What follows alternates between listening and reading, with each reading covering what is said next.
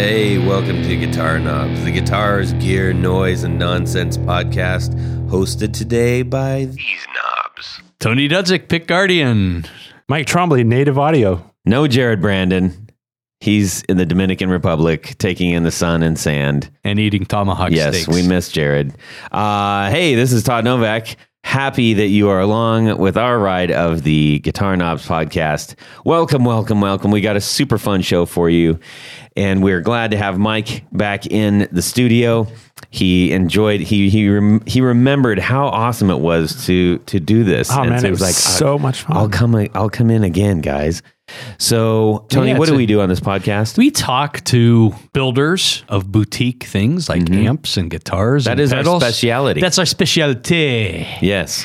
But we also talk to other people in the industry. Yes. Influencing these influencers. Things. And, well, no, that's a dirty word. Oh, we don't. Okay. Just active in the guitar community, contributing to the guitar community. Yeah. And then sometimes other people that are involved on this podcast world. Yeah. The wonderful world of podcasts. Mm-hmm. All right. And other things. I'm going to take the mic away from you. Hey, who do we have on the line?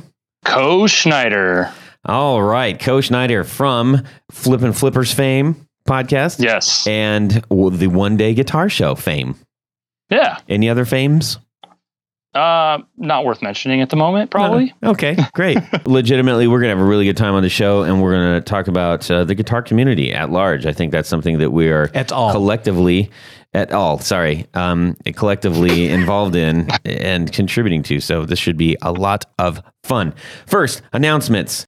Okay, I just wanted to share a quick email from one of our listeners, John K5, also a patron. Thank you, John. Thank you for sending this in. And this is really, I would actually really appreciate if anybody has any insight or suggestions for John. Once we get through this, you'll know what I'm saying.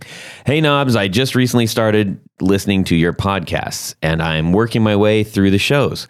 I found them entertaining and inspirational, and exactly what I needed to help motivate me to pursue my longtime dream of guitar building.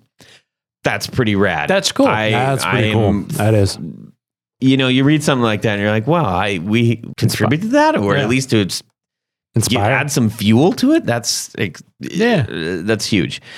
He says, I've been a cabinet maker and furniture builder for 30 years in Pasadena, Texas. He says, I've been building guitars in my spare time for years, mostly for myself, but my wife of 27 years is running out of tolerance for more guitars to hang on a wall. So he said, okay, and this is why I'm calling on the community. So here's my problem. I'm a terrible guitar player. Aren't we all? Yeah. In fact, I tell people that I don't play because that's mostly true. I live completely outside the world of live music and have few relations with actual players or musicians. But I love guitars and love building them and would like to continue. As I stated earlier, your show has inspired me, but I don't know how to move forward with trying to sell my work. By the way, I just became a patron. Thank you, John. Awesome. Nice. So, thank you. People, okay, guys in the room and Mm-hmm. What do any words of advice for this chap? Reverb. Oh, echo. Right. There's an echo here. That's actually a reverb, Tony. Yeah, reverb. You guys are looking at me. No, honestly, So I think that is the best avenue. Yeah. I mean, in my experience dealing with people on reverb, generally they're more informed and more open to non-mainstream instruments. Right. Easy for you to say, Tony. So I would also suggest doing something on Craigslist and not just posting like one guitar saying it's for sale, but maybe say, because you'll be local to the area, and you could essentially just say, I'm a builder. I build custom guitars. Include a few photos of what you build. If you would like me to build you a custom guitar, or you want to see what I have, check me out. These are for sale. People rally around local. Right. And we want to celebrate makers. So there's two things right there. If reverb's great, but there's a really good chance that the guitar might not ever see the light of day unless someone's looking for something very specific that you may have put in for keywords. Well, I mean, from the sounds of it sounds like he has a lot of guitars to sell, right? So I think doing a store. Yeah. Well, I think even one of the doing what you're saying, the whole Craigslist thing, I think if he's able to kind of post different variations, like, whether it's like a Strat, Les Paul kind of style, or just a Les Paul. Or just a Les Paul. But if he can address different players' needs, at least initially, if he throws that out on Craigslist, I think he'll have a better chance of getting a bite versus just putting one style of guitar out. Absolutely. And there are definitely people that will bite you on Craigslist. Yeah, and there are people that don't Todd was saying they want to address the local need, or even they want something out of the norm, like Tony was saying. Yep. So I think this would be totally. I think the Craigslist thing would definitely be something, or Reverb. Another thing, to keep it local, if he's not afraid to put his personal life out there, Facebook Marketplace. That's true. He's a real guy. That is true. Yeah, Facebook Marketplace is a little weird sometimes. Very weird all the time. but one of the things I do suggest for him too is start engaging in the music community. Start getting to know people, start getting to know, who else is doing guitars. Start it on social. Yeah. Just do it on social. Start doing it on the social, Or go to some shows. Yep. Open mic nights. Oh, yeah. Yeah. Yeah, that's not a bad idea. I mean, you could actually sort of try to get in with a venue and say, hey, would you mind using my guitar on your back line or something like that? It would be good. Yeah. I think one other way to engage is see if there's some local shops that you can get your, hang your guitar in, and it's a little tougher. It's not as broad as digital, but it's a way, right? Mm-hmm. Yeah. Or a local guitar show. Oh, here's another great way to do this, and we're going to lift this straight from Honey Tea, my good friend at Honey Tea. Document what you're doing. Document your build. If you take the time to set up the steps and get a couple good shots and just walk someone through, like, hey, this is what I'm doing with this new guitar I'm building. Literally walk them through an entire build of a guitar. People will want to see the next one. Well, now what's he doing with the guitar? Yeah, that's true. And that also helps to show your technique and shows your dedication to the craft, etc. So that's a really great email there, John. So thank you for sending that in, buddy. Okay, we also have a 4 on the floor from Rick Langlu, one of our new patrons. And he says, Stone Deaf Effects, Fig Fum Fuzz. It's a fun one to say. The fuzz that does everything I need, and the noise gate is a nice addition.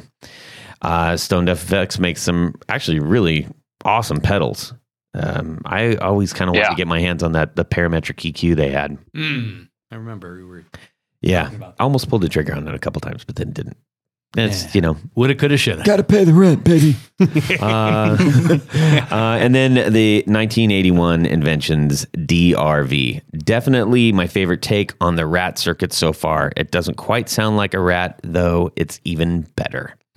Yeah. The Big Ear Pedals, who also makes a really fine Rat, the woodcutter pedal, the woodcutter, famed woodcutter. Yes.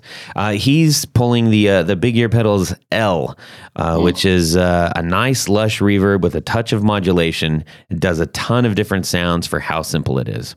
That's a good one. That is a righteously awesome company right there, Big Ear. Strymon Deco, great pedal. Oh, we tried that one. Yeah, man, that's a great pedal. It's like it's probably the Strymon pedal that when you mention that, everybody goes, oh my gosh, that's a great pedal. But everybody just talks about like the timeline and the big stuff. Really quick, what's the big difference between that and say one of their other delays? It's the best phaser ever. Oh, is it the phaser? Well, it does a lot of stuff. Is it really? That's the whole thing. It's like a time box. I'm just approaching this because I haven't got to play that yet. So it's outstanding. It's got a little bit of, it's got tape business with it, right? Mm-hmm. So it's like tape modulation, a little bit of phaser. The flangey sound, right? Yeah, it's a little bit of tape phasing. That's okay. I think it almost, it's a good one. It's kind of like the vinyl kind of thing going on a little bit too. So Yeah, so he says, Strymon Deco, I use this one for a lot of different things. I think it's one of the most underrated Strymon pedals. Oh, we just said that. How about that? Copycat. Yeah, boy, I stole his thunder. Rick, thank you so much for sending that in. And as I mentioned, we're going to be going through all of our patrons, starting off with our patrons, going backwards and getting their four on the floors, including anybody that comes on new. So I think it's fun to hear what people's personal four on the floors are. I don't know if I can open up the floodgates completely. I do like everyone, that though, because I'm going to go home and look up that Strymon Deco. You need to get one, dude. You would love it. Yeah, I think you would. Yeah.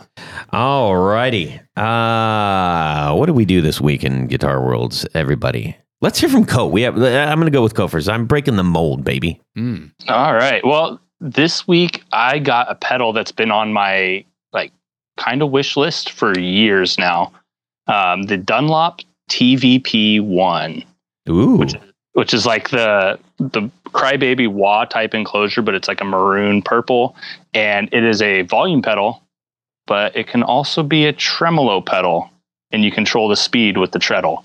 I've wanted one for years, and I finally found one for well under $100 come up used, so I snagged it. And if I don't like it, it's got a lot of flip room in it, so I'll be good to go. Nice. Tony.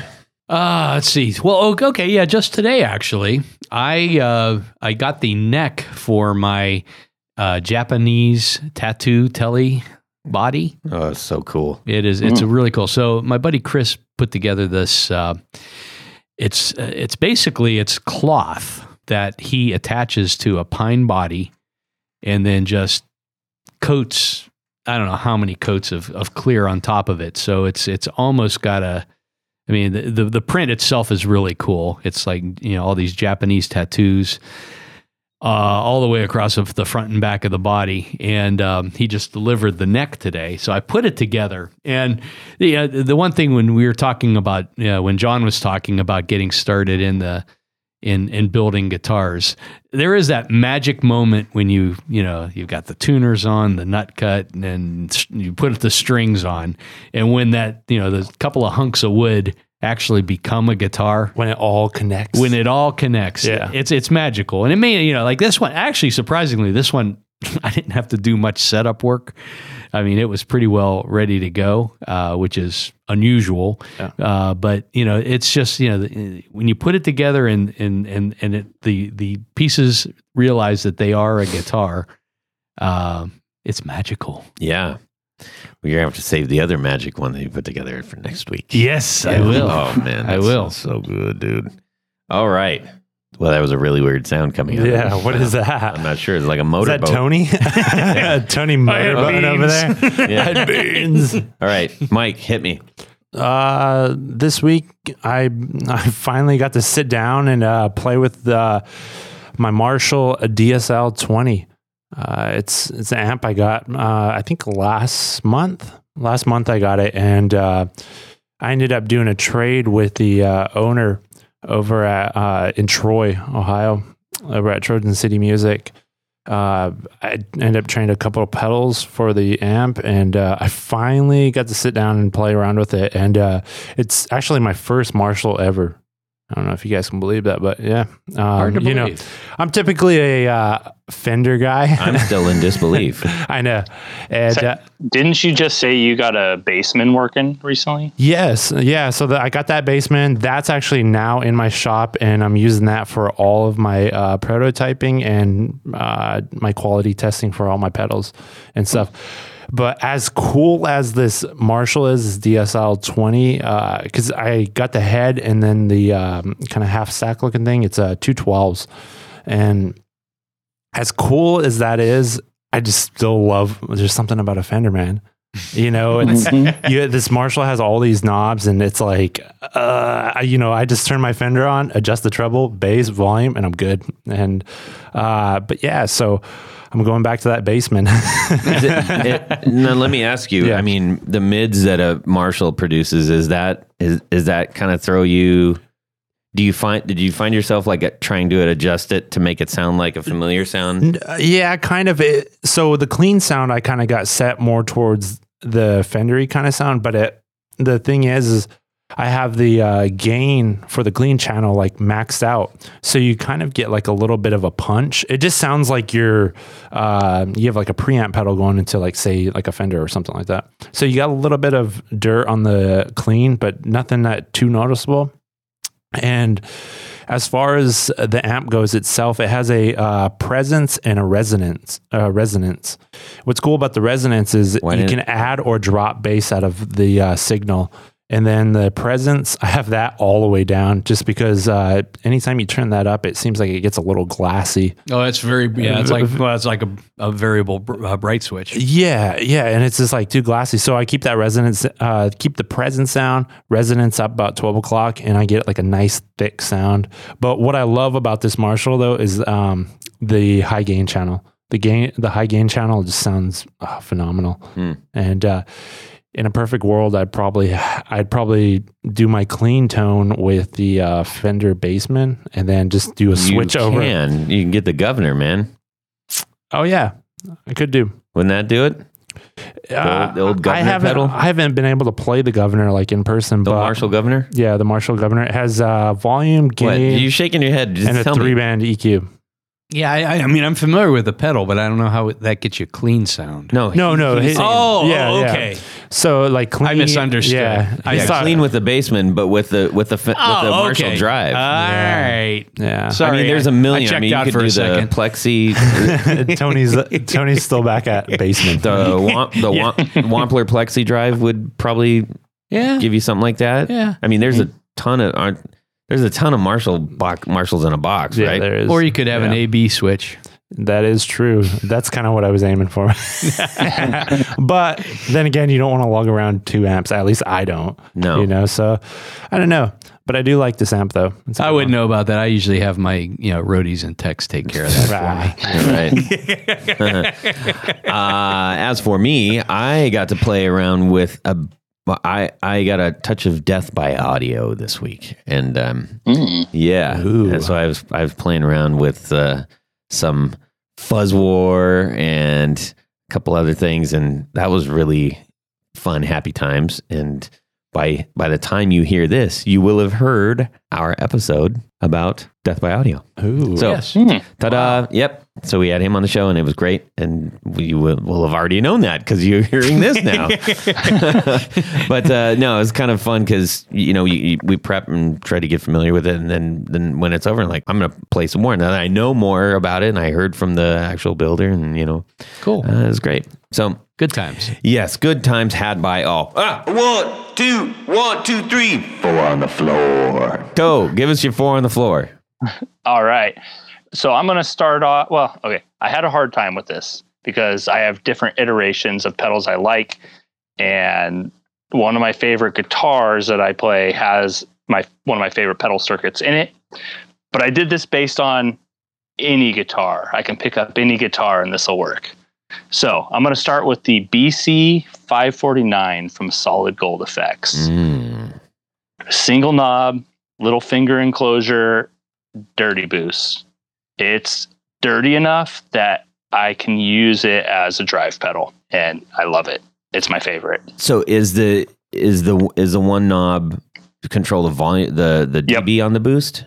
Yep. Okay, cool. Okay. So it's the same hair all the way through, or does it get hairier with the volume?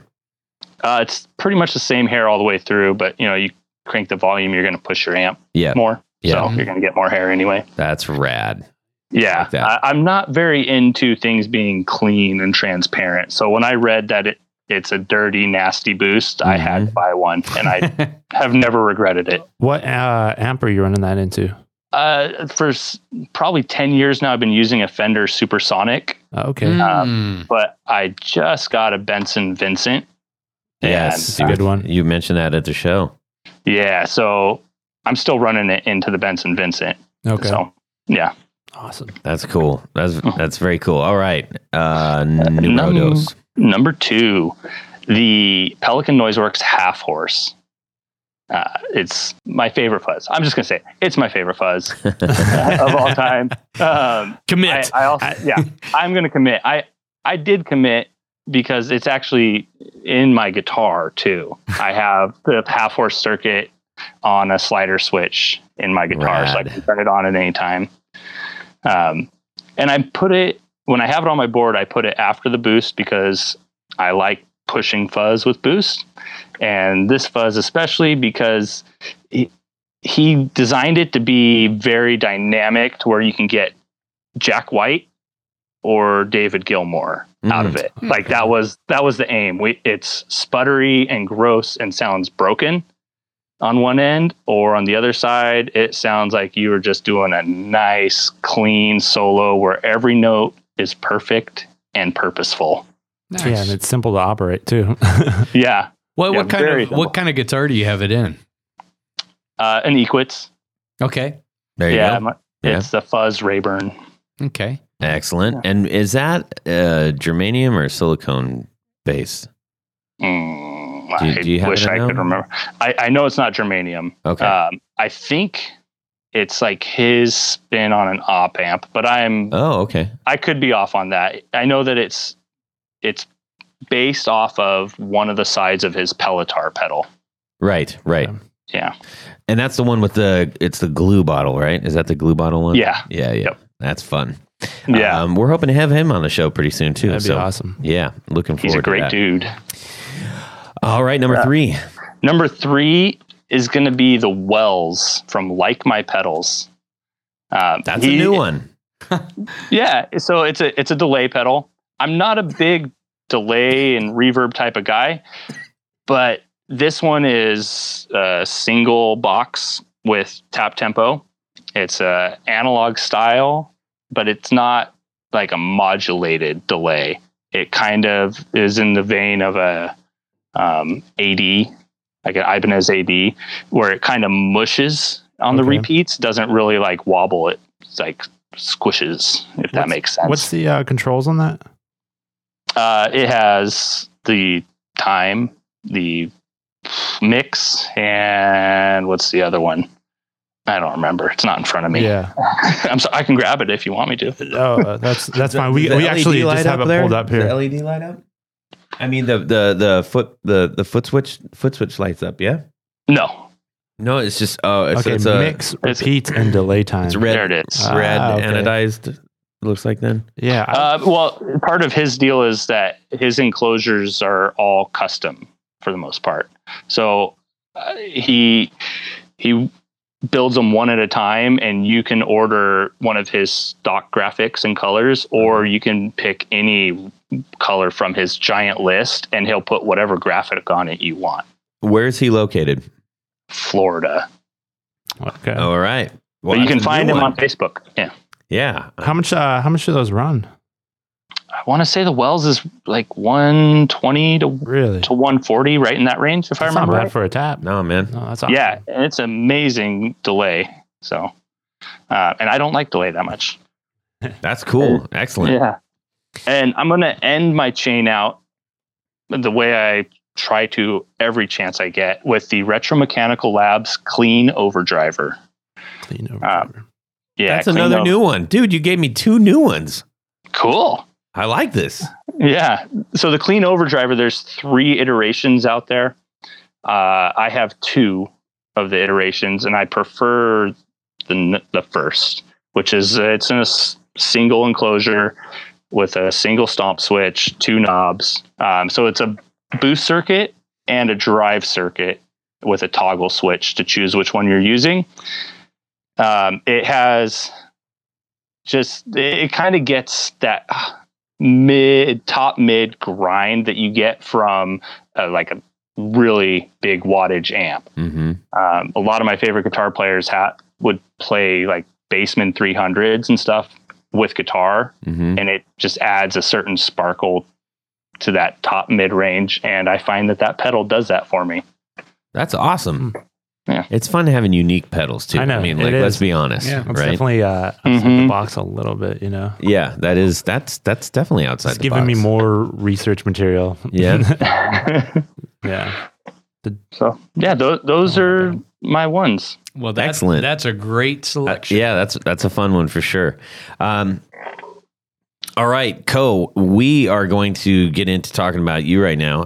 This is, again, Co Schneider, who is one half of the Flippin' Flippers.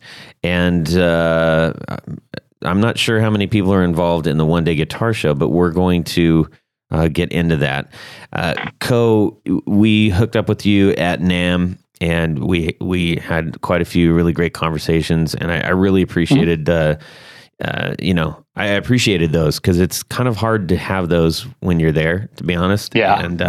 And sometimes it can also be a little weird in the podcast world. It's just we're busy doing our own things and listening to our own things over and over because we're editing them, and so we don't have as much exposure to everybody else's work often. So it was really great to be able to get to know you a little bit, and so we definitely are happy that you're on the show. Me too. And we're also missing your partner out in New York, but we can take one call right now, so that's why we're doing that. That's why he's not at it. It's not a selective choice. Like no. We miss you, Paul. Yeah. Sorry about that, buddy. So anyways, before we get into the One Day Guitar Show and Flippin' Flippers, I just kind of want to understand, how you personally got into guitar and what was the catalyst that made you say, I need to get way more into my community? Okay. So I could take it all the way back to the first time I wanted to kind of do music. I saw like a behind the scenes documentary of a Garth Brooks tour, and he was explaining how he would go out into the stadium before a show and pick a seat way in the back and brainstorm ideas on how to make that person in that seat feel special in the show. That's cool. And it really inspired me to like, whoa, these people are more than just on stage. They think about what they're doing and are trying to make it special for other people and like impact lives. And so that's kind of what got me started on the path. And I was lucky enough to have an uncle that was a drummer, and he kind of took me along to show me how to play with other people. Eventually his guitar player broke his arm, so their bass player took over for the guitar player, and they asked me, do you want to play bass? And I said, I don't know how. And they said, any monkey can play bass. Oh boy. and so I was Coach Schneider's remarks do not reflect the position of the Guitar Knobs podcast. We might have to throw a warning in there. I still believe that. I mean, and I'm still a bass player. So, that's really my instrument is bass. I love guitar, but I play bass more. Yeah. So that's kind of where it started. I was in couple different punk bands in high school and college. I was in a pop country band for a while. I play for a bluegrass group. And at some point, somebody turned me on to the 60 Cycle Hum podcast. It was in their first 10 episodes or so. And it turned out I knew them because I'd played shows with them because they're local to me. Mm-hmm. And just through them, I got to experience this big, wide culture of gear because I was very much just stuck in what was in the Musician's Friend catalog and that Guitar Center. Right. So what year was this? Well, whenever they started, like 2014, I think. Yeah. Okay. Yeah. Well, and that's one interesting thing about at least Southern California is they're having grown up in Huntington Beach area. There's not. I mean, now they're making a little bit of a comeback, but at the time that we're talking about right now, and even before that, is like they just flat out didn't exist anymore. Yeah. Mm-hmm. You really only had Guitar Center, at least in Southern California. I mean, they really weren't. I mean, that was it. That was really it. Just Guitar Center? Pretty much, yeah. Oh. There was a couple rando guitar shops, but they were more music shops. They weren't necessarily guitar shops. Yeah. So it's kind of tough. It can be. And luckily for the internet and the invention of the podcast, now I am in this world of boutique gear and spending a lot of money and building an extra building on my property to store stuff in. So, wow, amazing. And where is that located? Where can we find this gear? What's the security code? Yeah. Oh, that's cool. When you heard that and you got exposed to that, what was the next? So the next thing was they talked about. So this is a lot of podcast talk here. They talked about a podcast called The Lutherist. Yes. With Paul Roney. Mm-hmm. And so I started listening to that, and it was very much about building. Like that was his main focus, is like building up builders and telling his experiences and giving tips and tricks. Mm-hmm. And that got me even more interested in this stuff, because I didn't know that there was like this builder culture going on, mm-hmm. Because I'm used to Guitar Center. And I went to NAMM because I had friends that worked at Taylor, so I would go to NAMM from time to time, and I heard Paul was going to be there. So I went and introduced myself, and I played one of his guitars, and it changed my life. Like, as cheesy as that sounds, I played his Vireo that he called Takif. It was like a Keith Richards Telecaster-inspired guitar. Mm-hmm. And it felt like it was part of me while I was playing it. Some of them just do that, man. Yeah. And at that point, I was like, I got to get one of these guitars. I need him to build me a guitar. And so I eventually got on his order list and went through the process, got a guitar. When I went to pick up the guitar, it was during Cower Fest at Doug Cower's shop, and I won a guitar in their raffle there as well. And so I went home with two custom guitars. What model did you win? A Titan. Jeez. Yeah. Nice. And so I went home with this amazing guitar I custom ordered, this guitar I won, just in awe of the craftsmanship and how great these things were, and their generosity to give me one at an open house, and decided I need to figure out a way to give back to this community. Mm-hmm. And it so happened that around that same time, because I was posting lots of pictures of my Roni, people started like messaging me and asking what the process was like of ordering a custom guitar. And that's kind of like what pushed the one-day events into existence. Because I figured, well, more people just need to experience this and find out it's not scary to order a custom guitar. Or even what custom guitars are like, because the overwhelming majority of people, like you just mentioned, you go into a Guitar Center, there's five brands of guitars maybe, and that's it. And so it is a tricky thing, because money's hard to come by, especially musicians notoriously don't have money. And so the idea of saying, I have enough to buy myself a guitar. Do I go with something that I know at bare minimum, if I don't like it anymore, I can sell it and get my money out of it?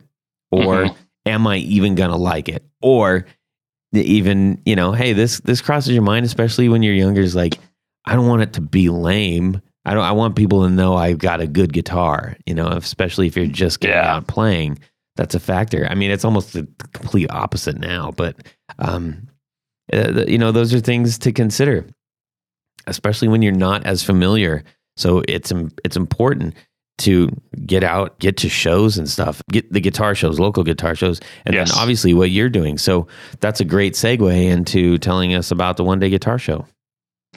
So the one day guitar show is like a pop-up boutique event, kind of like they have in the fashion and jewelry world. Show up in a city and set up I do it like a demo room for a day. And We didn't initially charge an entry fee, but we do now, just to kind of relieve some of the costs on builders, because I'm really trying to help them. And people can come in and they can play, you know, $3,600 guitars that they've only seen on Instagram. They can play with pedals in person rather than just hearing a demo on YouTube. And, you know, Instagram and YouTube and all that stuff is great. I even like Guitar Center. I still go there regularly, but I'm trying to just bring a different experience. It has a need. It's got a place. Yeah. I'm just trying to bring something different to the table for people that are curious about it, but are scared. Right. And I still believe that people will be sold on the experience of playing these instruments.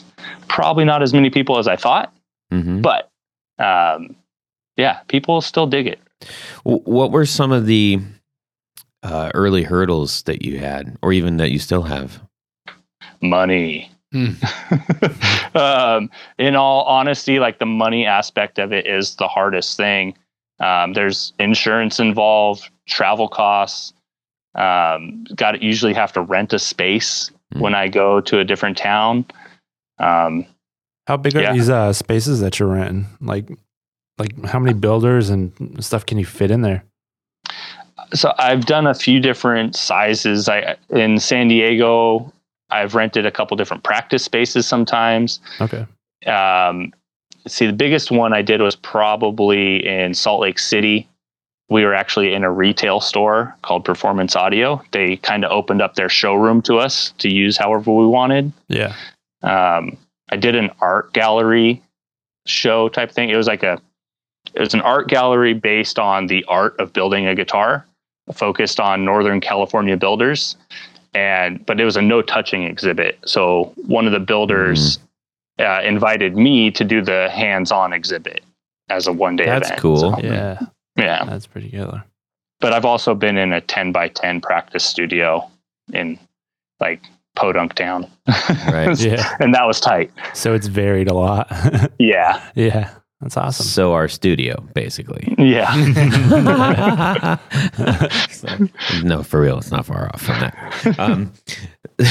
So, how are you going about the selection process for these? Are they themed? Tell us a little bit about that. It started off with people that were friends, like that became friends through me trying to be in the community, like Paul Roney, and through him, Doug Cower, and Kevin Equitz actually ran into me at a local guitar show and said, "Hey, you're I want to do your show and let's do some other stuff." And so that's how it just kind of word of mouth, I guess. People reach out to me and I check out what they're doing. I usually try and make 2 or 3 phone calls with them and just kind of get to know them and their process. And then I ask them to send me a guitar to check out in person. So a lot of these people going to these shows and stuff, are a lot of them your podcast listeners? No, I started one day long before I was doing a podcast. Oh, okay. Yeah. I'm just trying to get a frame of reference time-wise for this. Yeah. All right. So the one day started in 2016. Okay. Is when I started working on it. Yeah. Nice. What are some things that you are looking to? So you're continuing to do this. How often are you doing it? Right now, I'm at twice a year. I had to dial it back because of money and family. I'm up to 3 kids now. Yeah. And have a day job. So beautiful kids, by the way. Beautiful family. Thank you for posting that out to the community. It's nice seeing who's out there, you know? Yeah. Yeah. We're all real people. Yeah. Yeah. So I had to dial it back. The first year I did 9. And so that was pretty intense. Had our youngest was born the month before my first one-day event. So I dialed it back. I did 2 last year. I plan on trying to get 2 in this year. I'm trying to partner with other guitar shows or art exhibits to kind of like get a bigger audience and really get more exposure for builders. Gotcha. Are you doing that like summer, fall kind of term? Yeah, I'm looking at summer fall for this year. Okay. Interesting. Well, if you ever come to Ohio to do that, I actually have a perfect space. Yeah, your studio? No, where my no. Yep, we got a table and everything. Yeah. We'll just throw Tony in the corner right back there. No, actually, but I do have a great space, but we can talk. But anyways, I'm also interested in franchising it out. Interesting. I think that's a great idea. I mean, I don't think anybody in this room is not thinking about that right now that'd in be some way. Yeah. Yeah. Be awesome. That's something. Yeah, we should talk about that afterwards. We won't bore the listeners with that kind of business, but yeah, I think that'd be interesting. So okay, so you're doing that. You dial it back. I suspect your wife was probably happy about it, but not insensitive to like, hey, it's like mine. She gets how important this is to me in my life. Yeah. And so she's very, very accommodating, although I know my threshold of what I can do, how much I can do and how much I can't, Yeah. I tend to push the threshold a lot. Yeah. My wife is very gracious. Yeah. So Nam was my threshold. So yeah, I'm going to be doing Nam a bit different next year. So. Yeah. Cool. Well, so has there been anything that's come out of that? And not saying Flippin' Flippers podcast, but has there been anything that's like evolved or come out of that as a result of your efforts there? Like good things? or bad. Hopefully good things. Yeah. I mean, let's hear about the bad stuff. No, actually, a lot of good things have come out of it. Like to where I'm not super bummed that I had to dial back the actual shows, because I've been able to build relationships with builders to the point where now they talk to me. I know about new models. This is like one of those demo guy humble brag things. Like I know new models before they come out, or I get to help talk them through design things, or they just want to know what I think of it if it looks ugly. So it's very humbling that, because I can't build a guitar. Right. Like I'm skilled with my hands in my day job, but it has nothing to do with building stuff. Uh-huh. So I'm always in awe that these guys that can build a guitar from scratch want to know my opinion about anything. Are you a Taekwondo instructor or something? Or I'm an electrician. I'm lethal with my hands. No, literally, I can kill you if I do this wrong. Leave me alone. Yeah. I think I got very lucky with my name being very unique and my close proximity to 60 Cycle Hum. Like in their early days, they would just let me pop over and be on episodes whenever I wanted to, kind of. So I got fortunate to where I'm out there. That's awesome. Nice. Very cool. So that takes you into being out there in a different way, in a non-personal way, in a non-physical way, via the Flippin' Flippers podcast. So tell us a little bit about how you got into that.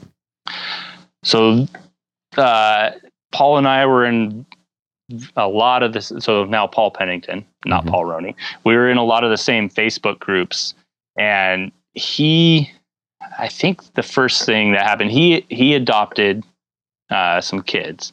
And I think the first interaction we had was I reached out to him and just like told him how touching the story was, because he's very open about the whole process, and just like encouragement. I was trying to encourage him, like, this is a really cool thing you're doing. I think you're doing a great thing in the world.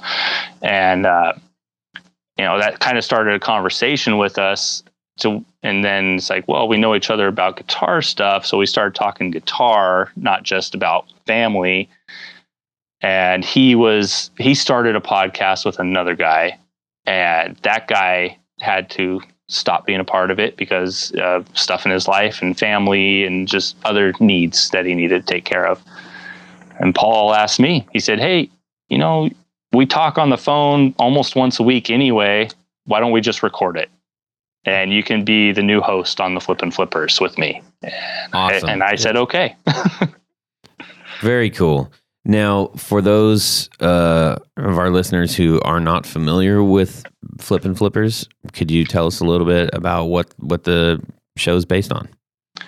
The Flippin' Flippers is your coast-to-coast guitar podcast. That's my little tagline I say every episode. And so our thing is that we're dads and we like guitar stuff. We both have regular jobs. We also try and work in the guitar community, and we just talk about things we like, really. We're both very excitable. We like a lot of gear, and we talk about it. We have a few different bits that we do, kind of like you guys. You have your segments and your regular things. We have our regular things that we do, and we talk about our family. We talk about our guitars. And we talk about work a little bit. We try not to talk about work too much, but yeah, that's cool. It's awesome. I will say one of the cool things about you guys' podcast is it seems like you and Paul have a pretty good dynamic to together, because sometimes just having two people, it's hard to fill that dead space between and but it's nice to have two people that can really kind of go back and forth with each other. So I really do dig the podcast. Thanks. Yeah, my usual default is to let Paul talk. Let Paul do his thing and then you chime in. Yeah. Be the color man. You always win. Right? Yeah. I didn't take that road. I echo that. I think that one of the most difficult things to do is even when we're interviewing some people, it is really tough when you're not interfacing with somebody right in front of you. Mm-hmm. It is difficult to understand, like, okay, where did that last question go? Did that touch on something that I can't see that you maybe don't want to talk about? Did you get really excited when I brought that up? Yeah, you can't see the other person's facial expression, so you can't see where they're going. Yeah. Mm-hmm. So, so that can kind of be but if you find somebody that's, you're able to, do this without being able to see, that's phenomenal. Right. Yeah. I mean, our friendship was based on phone calls and text messages to start with. And then the first time we actually met in person was at NAMM last year. I found it difficult to talk to him looking at him. Did you have to turn around? Well, I found it easier to look at something else or sit next to him, or that would have been a really funny bit. They're like, Paul, I can't look at your face. Let me call you really quick. Yeah, we did this by phone. You stand over there behind that pillar, and we'll just talk. That's really interesting, man. I gotta say, there are some people that I've run into that I've had conversations, I've had like ongoing, you kind of build relationships with them, some of the people that you get to know in the community. Mm-hmm. And sometimes it is strange and difficult because you're like, oh, I don't know if we were okay doing this, but but here you are. And I'll go now because clearly you're uncomfortable. Yeah, I had an interaction like that at NAMM with somebody. I won't get into it, but it was like, I'm like, hey, hey, nice to meet you, blah, blah, blah, blah, blah. Yeah. And then we're just both standing there looking at each other. And now we're talking on the podcast. I've had a few of those. Of those. And I think the first real big one came when we did the Nashville NAMM. Mm-hmm. And I was you walk up and you're like, hey! And they're like, what? Leave me alone. I remember doing that. Actually, it's hilarious. I did that to Brian Wampler. And he was in line getting a sandwich or something. And we'd interviewed him like maybe, I don't know, a couple weeks before that. It was pretty fresh though. And I had my shirt on and everything. And I came up to him and I kind of clapped him on the back. And I'm like, hey man, buddy, friend. And he just looked at me he just didn't know what to do. And I was like, I felt like in Dumb and Dumber when Jim Carrey comes out of the 7-Eleven, he's like, hey guys, Big gulps, huh? Well, see you later. It was exactly like that. I can't fault him. He's like, I wish somebody was there to film that. I'm glad they awesome. weren't, to be honest, because I felt such a schmuck after. Oh my goodness. Gosh. But That's part of the fun, though. Yeah, he was a great guest, but I'm sorry for scaring you, Brian Wampler. Anyways. And your sandwich. Yeah. Yeah. Well, so where's that headed right now? Are you comfortable with your format? Any things new in the future for you? Well, because we kind of do it for ourselves, like we just kind of have fun with it. We recently changed our format and we decided to do seasons. Like we kind of think it's silly to do seasons, so we decided to do it. So go against the grain. Yeah, for one episode, we had a guest host instead of me, and we announced it as season 3, big changes, and so we had a new co-host. And the next week, we did an announcement where it was just a black screen, and Paul answers the phone, like it rings, and he answers like, "Hey, what's up?" And he's like, "Dude, I had the craziest dream. You were dead." And then it just goes season 4. That's fun. Yeah. So we're adding some new things to what we're doing. The guy that was the co-host for our season 3 is going to be doing field reporting stuff for us. Nice. Is that the guy with the kind of Southern accent? Yeah. Yeah. So I just finished. Is it a real Southern accent or a fake? No, I don't know. It's a real Southern accent. Yeah, it sounds pretty. I kind of wish it was fake. I'm just saying. No, it sounds. I mean, it's a thick Southern accent. I just finished up this is season 4, episode 2. I think that's what it was. Yep. Yeah, and he was doing a field reporting and started talking about the weather and stuff. Mm-hmm. Oh my gosh, it was killing me. I was like, man, this guy has a thick accent. Yeah. So we're gonna hone in his bit a little bit. Yeah. And he's going to be on maybe once or twice a month, I think, is what we're working on. So that's awesome. That's great. Yeah. Fantastic. Well, dude, we're glad you're out there in the community and trying to make it better. And not that you're saying, I'm trying to make it better, but that you're in effect, by just your passion for it, are making it better. And I know that every little thing that we're all doing is contributing to that. And I know you're contributing a lot of little things. So, and some big ones too. So the rising tide, a metaphor, right? Absolutely. And it was a real treat. We might have referenced this before, but it was, I think it was one of my highlights at NAMM when I think almost all the podcasts, except for the guitar nerds, who I did see Jay skate by really quick, and I was like, Jay, and then he was gone. Was he getting a sandwich? Did you pat him on the back? No, we've actually met a couple. We met. So, but it was cool, and I was like, we're doing something, that we're doing in the midst of all these other people who are doing their thing, and they have their own group. We got our little micro group in the middle. It was really fun. Anyhow, woo-wee. Cue the Southern accent guy. All right. Dougie Keene.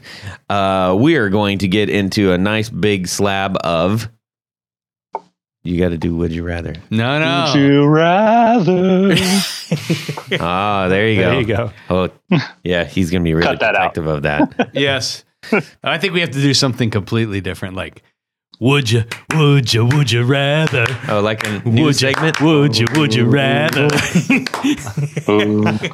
I had your back, Tony. I like that. Would you rather?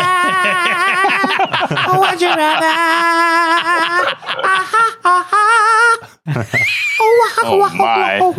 I don't know where that came from. Shauna takes over the podcast. I am into the gold glitter. I'm just saying. Yeah. Okay, let's do this here, fellas. We've got a Would You Rather from, I'm going to pull this up here, my handy dandy puller upper thing. All right, Mike, you're going to do this. Okay, so we have one from Oliver Gonzalez. And he's one of our patrons. Yes. Okay. And we also saw him at the NAMM show. Yeah, that was really fantastic because he lives across the whole world. Yes, on an island off the coast, a Spanish island off the coast of Africa. Okay. Yes. Wow. So we have our patron, Oliver, and he says, would you rather... he actually spelled out.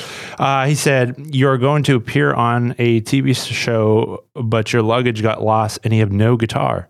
The TV producers offer you a Gibson Les Paul guitar with 2 options as a strap. Option number 1, a classic Fender strap, or option 2, no strap, but a stool.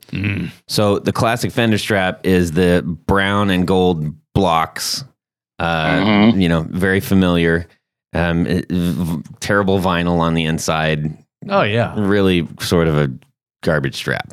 But hey, it's also a bit of a famous strap. Or no strap and a stool. That is a great question. Thank you for that. Would you rather, Oliver? Let's see. Spin the wheel of who's going first. Mike. I think I'd probably, with the Les Paul, I honestly don't care. I would just roll the Fender strap on. Because especially if I'm on a TV show, you're probably going to have that 5% of the population that's going to be an actual guitarist and actually care what the band's playing. So, I'd probably roll with the Fender strap with the Gibson Les Paul. Yeah. Only because I'm not picky and, I wear Nikes with a Vans shirt. All right. Yeah. Okay. All right. You are picky.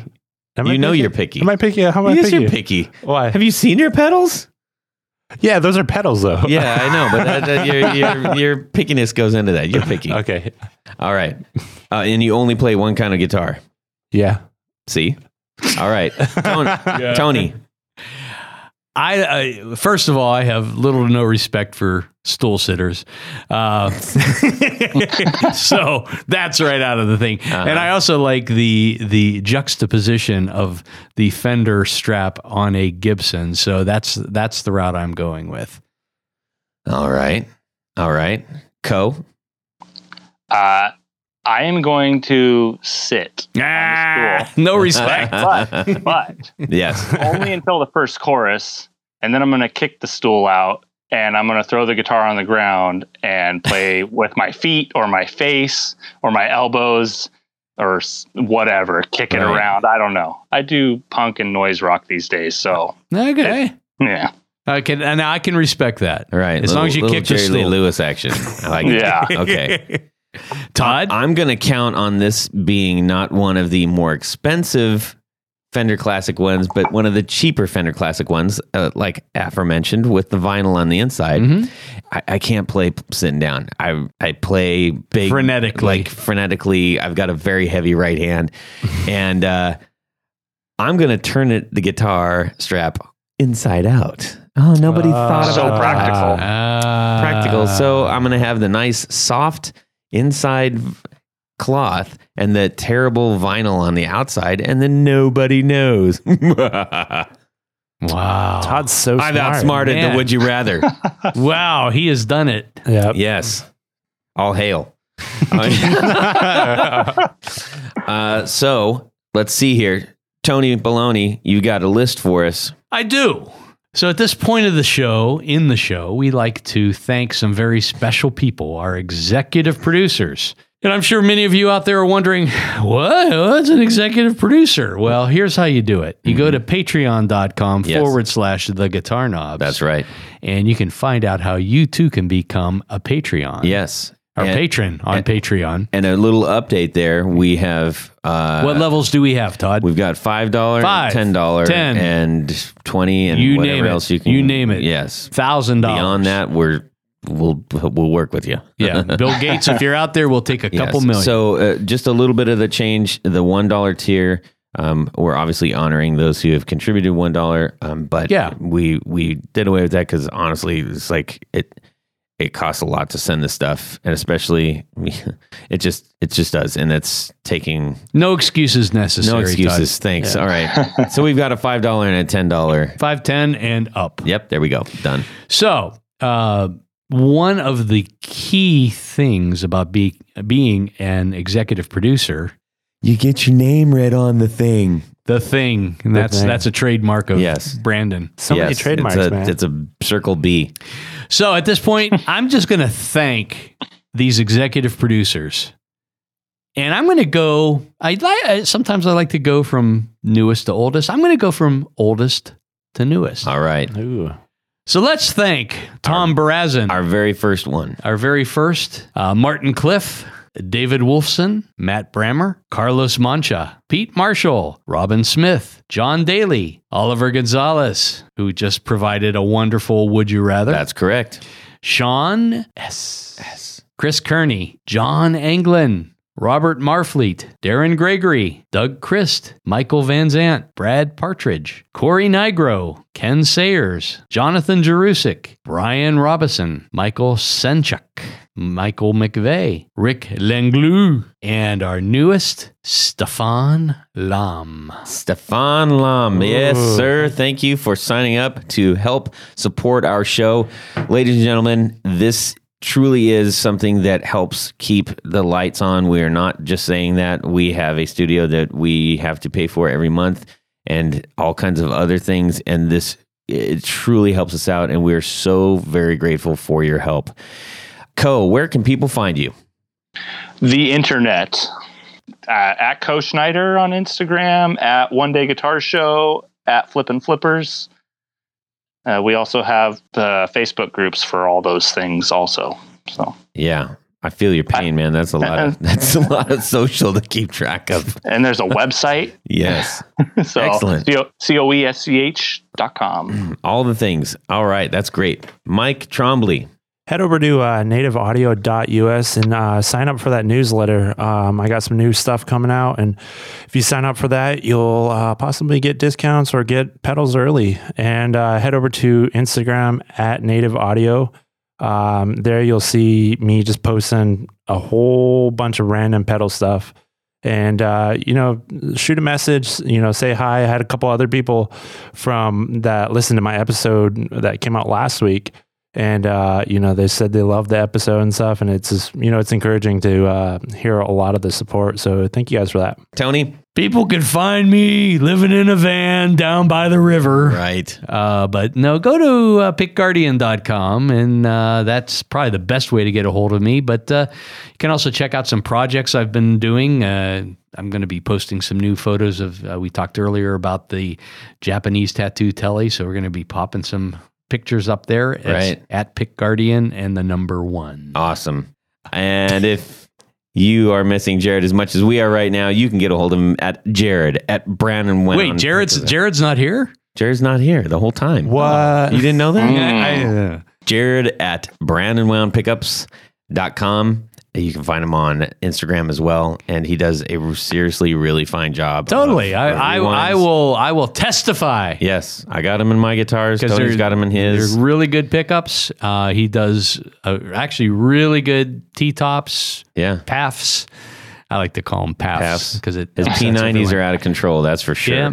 You can send me something directly on Instagram. You do a DM at our Instagram handle, Guitar Knobs. Also, shoot me an email, todd@theguitarknobs.com. We love to hear what you have to say. Share with us your Would You Rather. We will read them on the air. It'll be a great barrel of fun. So, Co Schneider, thank you so much for joining us on the show. It was a lot of fun talking with you. I'm sure we'll talk with you in the future.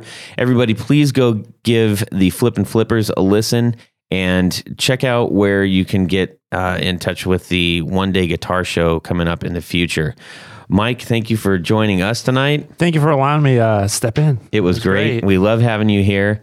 I love being here. And everybody have a great guitar week. And before we do that, why don't you subscribe to our little show? Waka, waka, waka, waka. Subscribe! Yeah! Tony, don't open your sack of really crap jokes either. No. All right, ready? Here I've we been go. saving them. Right, no gear. What if your mom swears like a sailor? If you hear me do this, that's just a cue from my timeline. Then you can wear the T-shirt that says "I got the clap" from the guitar. I just made that up. That would be amazing. Oh, I love it. You get your name right on the thing. Get your name read on the Patreon. You get your name read on the podcast. I got a monster tall boy right now. I literally just got back from getting an EKG too. Co's like, get me off of this. Oh my gosh. What did I sign up for? These idiots. Oh, good. Well, see you later. Well, that's it for these knobs. Please visit our Patreon page at patreon.com/The Guitar Knobs. Visit our website at theguitarknobs.com for all of our past episodes, 4 on the Floor blog, and other good stuff. You can connect with us on social too at our Facebook page and share your gear and stories on our Facebook group. Also, be sure to check out our Instagram at Guitar Knobs. Catch you next time.